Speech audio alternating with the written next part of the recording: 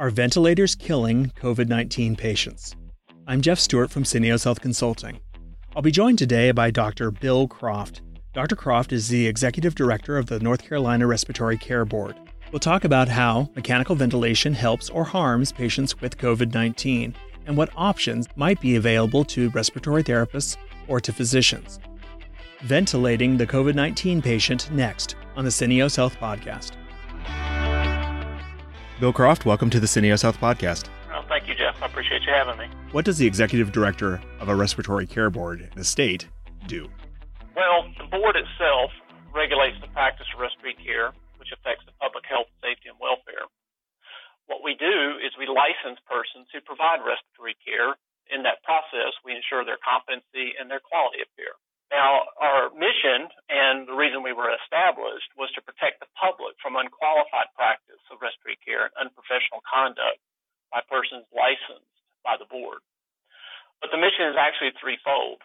One is competency through formal and informal education and national testing. The second is to investigate and adjudicate complaints against practitioners or unlicensed individuals.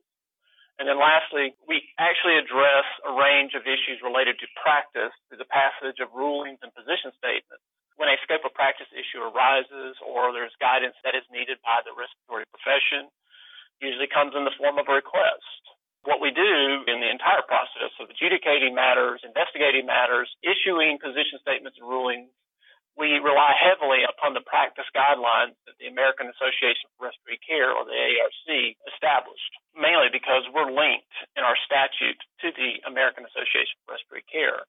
And I don't know how much you know about the whole field itself. I'm sure you're familiar with respiratory care practitioners or respiratory therapists, but as a healthcare discipline, we specialize in the promotion of optimum cardiopulmonary function and health and wellness. We use the scientific principles to identify and treat those acute chronic conditions of the cardiopulmonary system. But again, we base it off of good clinical practice guidelines, which were established by the AARC. What we do is we regulate the practice, but we use those guidelines as a guide to determine whether or not someone, for example, is competent to do those procedures. And some of the rulings we might issue would be, if you're going to do a certain type of procedure, you have to have this additional education and training, just as an example. So one of the things that came up in the news, in fact, just yesterday, was a JAMA article that was about how ventilators in New York potentially are killing patients with COVID. What the heck is going on, Bill? Well, it's complicated. When you look at the pathology of ARDS, for example, acute respiratory distress syndrome, it evolves.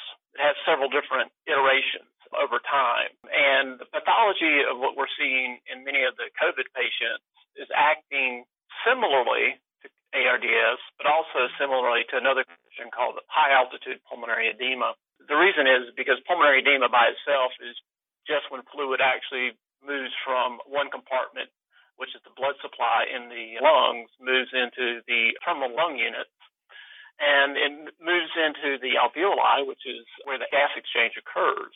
And as gas enters the lung and you have fluid entering the lung at the same time, you get this pulmonary edema and what we would call, in many cases, fulminating pulmonary edema that contains a lot of blood cells, fluid, etc.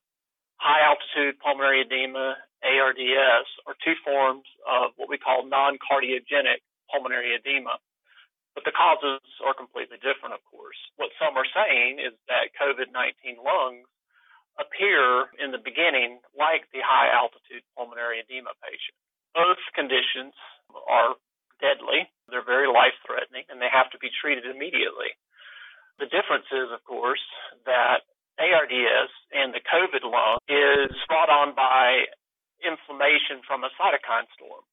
And again, the difference between COVID-19 patient and a traditional ARDS patient would be what was the trigger for that inflammation. Well, in this case, COVID-19 is a virus. With ARDS, it could be a virus. It could be a number of things, such as trauma. It could even be mechanical ventilation itself. Am I reading that correctly? That potentially the reason that mechanical ventilators might be deadly for patients, at least in how they're being used, would be because COVID is neither HAPE, or ARDS?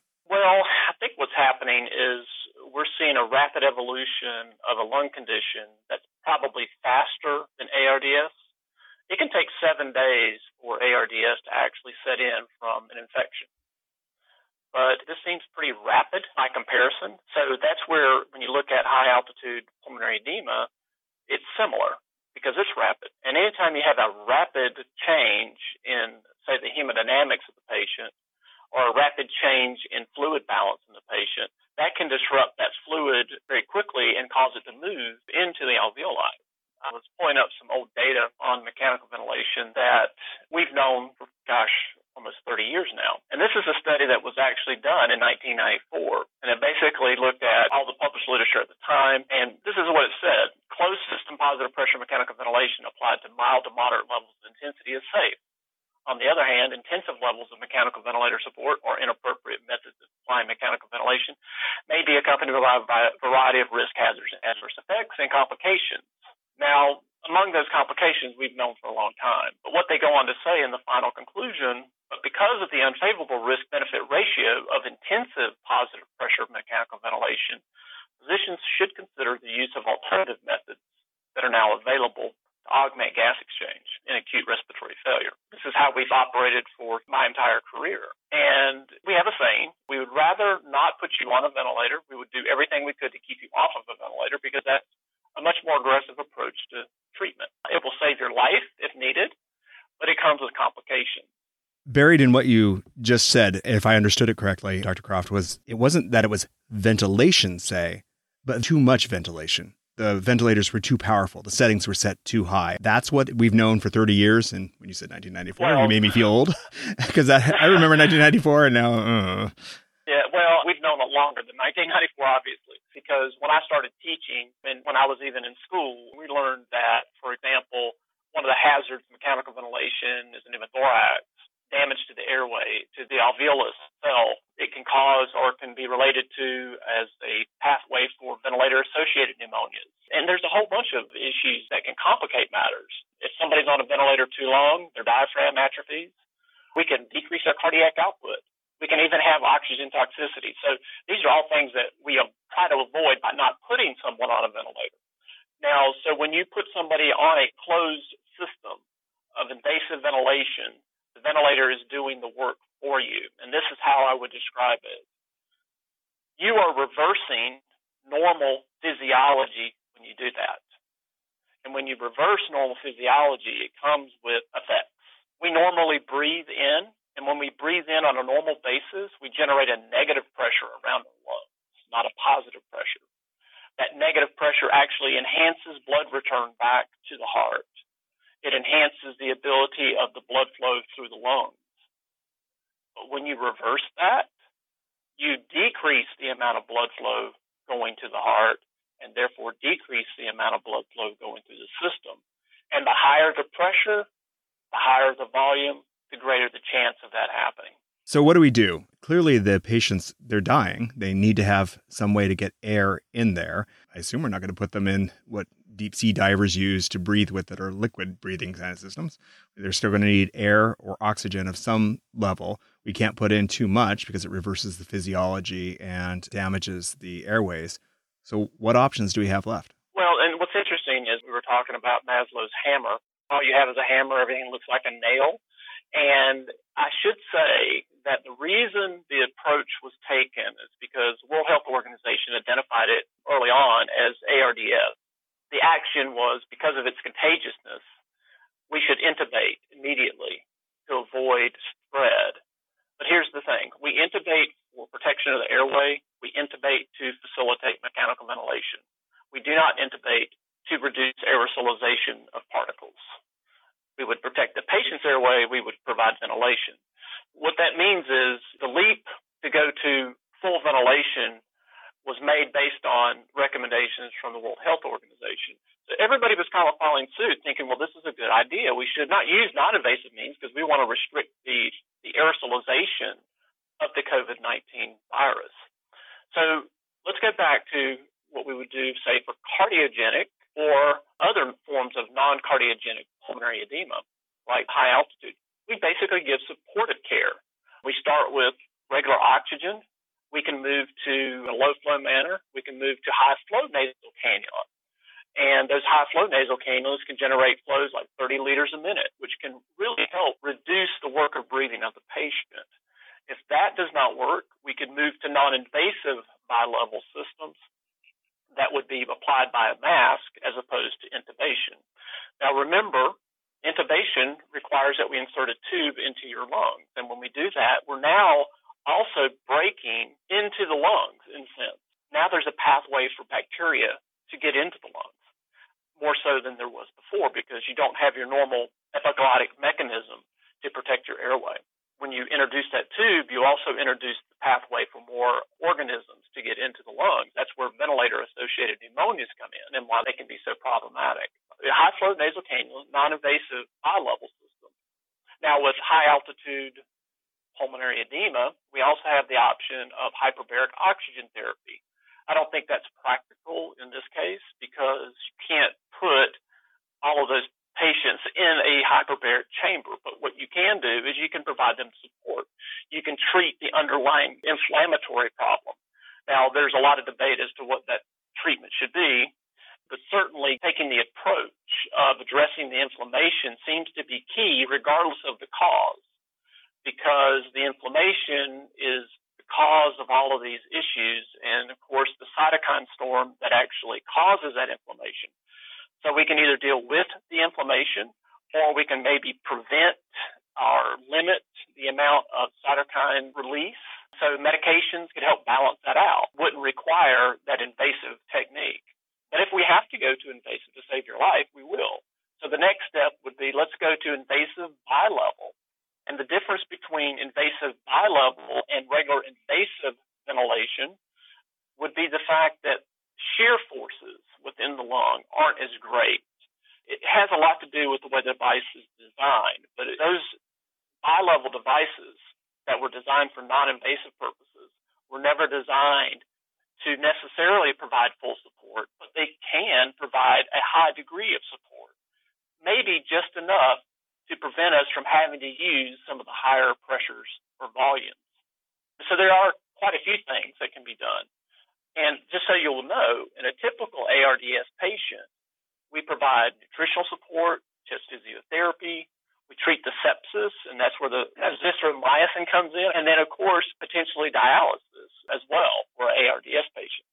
So there are other things that they have to address, but I think the clinical numbers should guide those types of things. What is the nutritional status? Do we need dialysis for this patient to get them over the hump?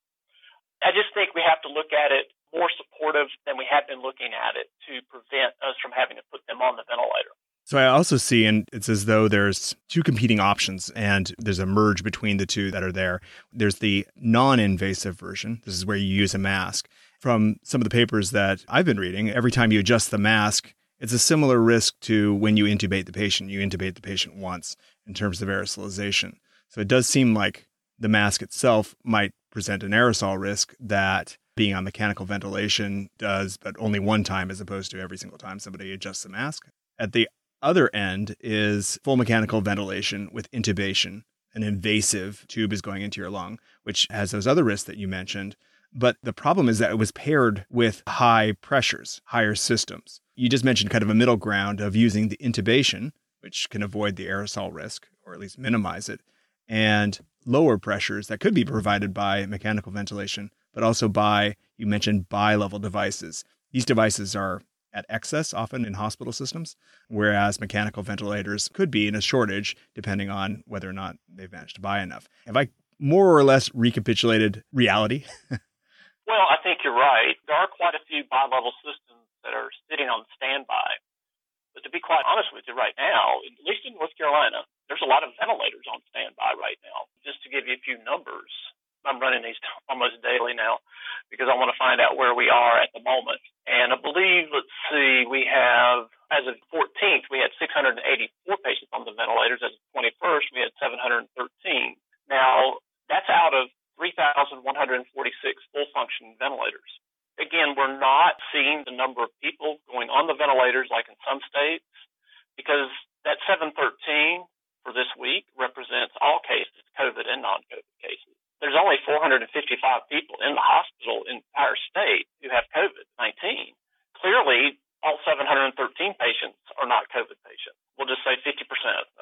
those because they don't report them based on COVID or non-COVID. They just group them together. We're seeing sort of this constant back and forth between, is it 684, 713? I think I looked yesterday and it was down to 655 again. But again, we had more deaths too, so that accounts for some of that drop. So at some point, and it sounds like that's the point that we're at North Carolina, the number of new patients in equals the patients out. And if I'm just doing the math correctly from what I heard, we have about 2,400 ventilators there. And I think that one of the things that probably surprises people as they're following this in the news is that at the beginning, when we saw exponential growth for the entire nation, that was doubling every 3 days. How many ventilators did we need was, well, how long is this going to go on? And the more it goes on, you just wait 3 days, it was going to be twice as bad, essentially. That didn't continue forever, thank goodness. Now we're at the point in North Carolina where we're doubling every 9 days, maybe every 10 days, in terms of numbers of deaths, which will more or less parallel the number of ventilators that you need. So completely understandable that right now we're at a safe level, but it's probably helpful to think about how long does it take before it becomes a problematic level. I think that's the other thing that people might not be cognizant of is that even with this vast excess of ventilators right now, we can be 3 weeks away on just current trends of being completely out of them. Is that still something that you see as problematic, or is it, well, you know what, that's enough time, that's when the manufacturing will ramp up? Just what's your reaction to something like that? Let's assume for just a moment that we have 3,200 ICU beds. So we should have 3,200 ventilators. That doesn't count the flex beds. If we went up to the flex beds, that would be 3,500. So I do believe we're in an excess of what's currently being used. I don't believe we're in an excess in terms of full functioning ventilators, because if we had an excess, we would have more than 3,500 full functioning ventilators. But we're pretty close to at least servicing all ICU beds in North Carolina with the ventilators. If we did have a surge, that hasn't occurred yet, but if we do have that surge, we still have all of those bi-level units, which are not being counted in that total amount. I feel we do have the backups from that perspective. We don't have the backups beyond the 3,500 beds, or 3,500 roughly. We'll just say 3,200, which is a closer number to what we actually have. So I don't really consider us in an excess of full functioning ventilators, but we're close. And my understanding is that many hospitals are still acquiring ventilators. So that may change next week, because just 2 weeks ago, maybe it was even a week ago, we had only 2,800.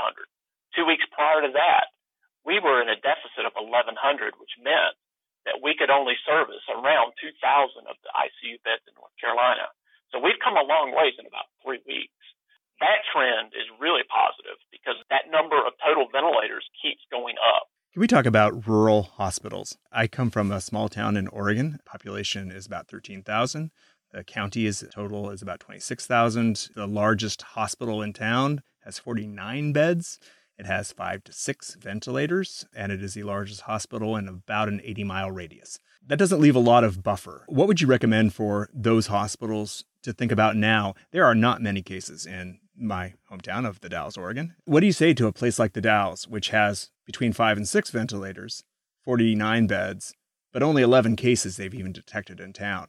Is this something that they still need to be at least concerned about their ventilator capacity, or is it something that there's now enough flex capacity that you can see them being not in a particularly problematic situation? In North Carolina, the rural hospitals are typically the ones that have less access to supplies, including ventilators. I would say to any rural hospital, they should have at least the number of ventilators that could service their ICU beds.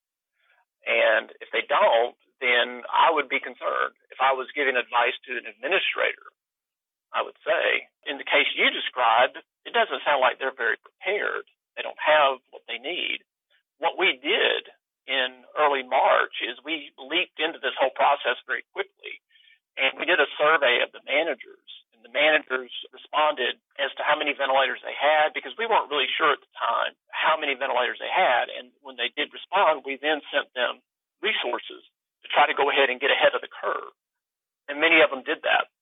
I think I mentioned to you the other day that one hospital reported over 100 ventilators in use, but they had 100 ventilators in backup.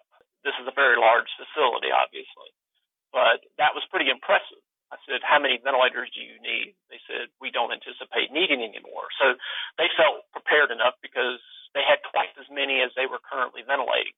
So maybe that's a standard, that you have at least twice as many ventilators as you're currently ventilating at this moment. But I would say, look at your ICU beds. How many do you have? You should have a ventilator for each one. Beyond that, maybe we should look at how many bi-level units you have, because those overflow beds are the beds that aren't being currently used because of all the cancellations for elective procedures. They could be used. But I think what we have to be careful of is to ensure that they also are negative pressure rooms. As if we were just talking about non-invasive causing aerosolization, if we were going to use non-invasive, it's important that if we are going to use non-invasive, that we protect the system entirely. So that would require that each of those rooms be converted to a negative pressure room to ensure that any aerosols that are generated will actually be evacuated from the room.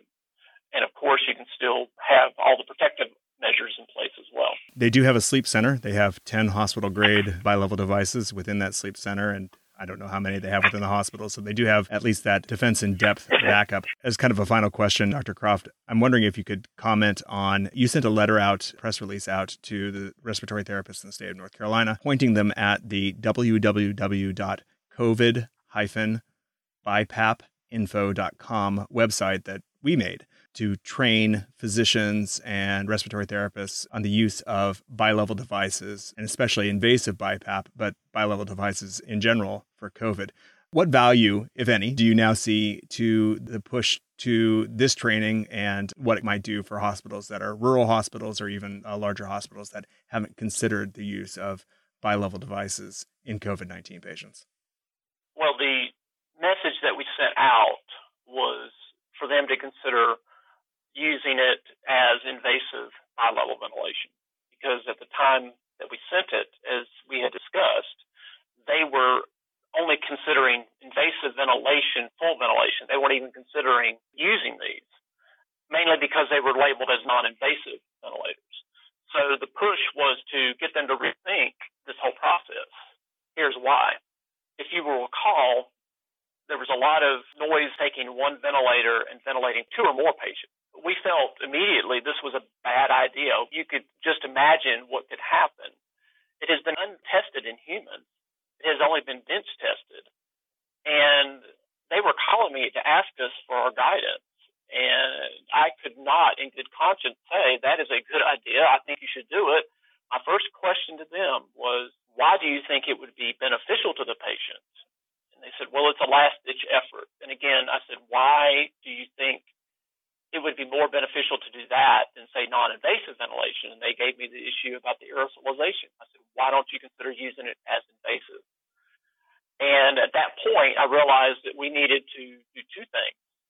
We needed to warn about the use of one ventilator for two patients, at the same time give them an option, because at the time they were not considering any other option but intubation and full ventilation. And if you really think about it, using a ventilator for two patients could be a complete disaster. If I took that before an institutional review board to get a study done in humans, it would be denied on ethical grounds. That was my question to them. Could you get this approved by your IRB? And they said, well, no. And I said, well, then we should not be doing something we could not ethically do under normal circumstances. I said, we should think out of the box, think of what we can do. And I said, here's an option. At the time, we didn't have the press release ready, and I think we were just in discussions about it. But as soon as we got that out, that facility actually purchased 400 bi-level units. So it shifted the mindset of, wait a minute, we can do this differently. And we felt that we may have averted some possibly negative consequences.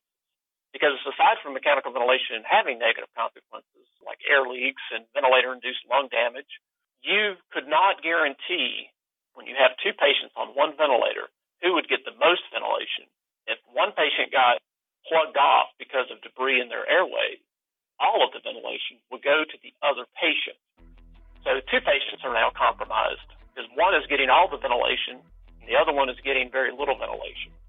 So it was never a good idea. And bi-level ventilation using invasive means was a much better alternative to consider. Well, really glad to hear that some hospitals in our area were able to, through your help and through the training, realize that bilevel devices could be used in this system. They could purchase them, not consider this more dangerous option of mechanical ventilation with 2 or more patients, and also didn't have to buy mechanical ventilators, which are not cheap these days, as every state is looking for them. Yes, I agree. Bill Croft, thank you so much for joining us on the Syneos Health Podcast. It's been a pleasure. All right, well, thank you very much, Jeff. For today's episode of the Syneos Health Podcast, I'm your host, Jeff Stewart from Syneos Health Consulting. If you like what you hear, please rate and review us on Apple Podcasts and Stitcher. If you have comments, suggestions, questions, or if you just want to talk through a particular challenge that you're having at your life sciences company, you may email me at podcast@syneoshealth.com. We're consultants. That's what we do.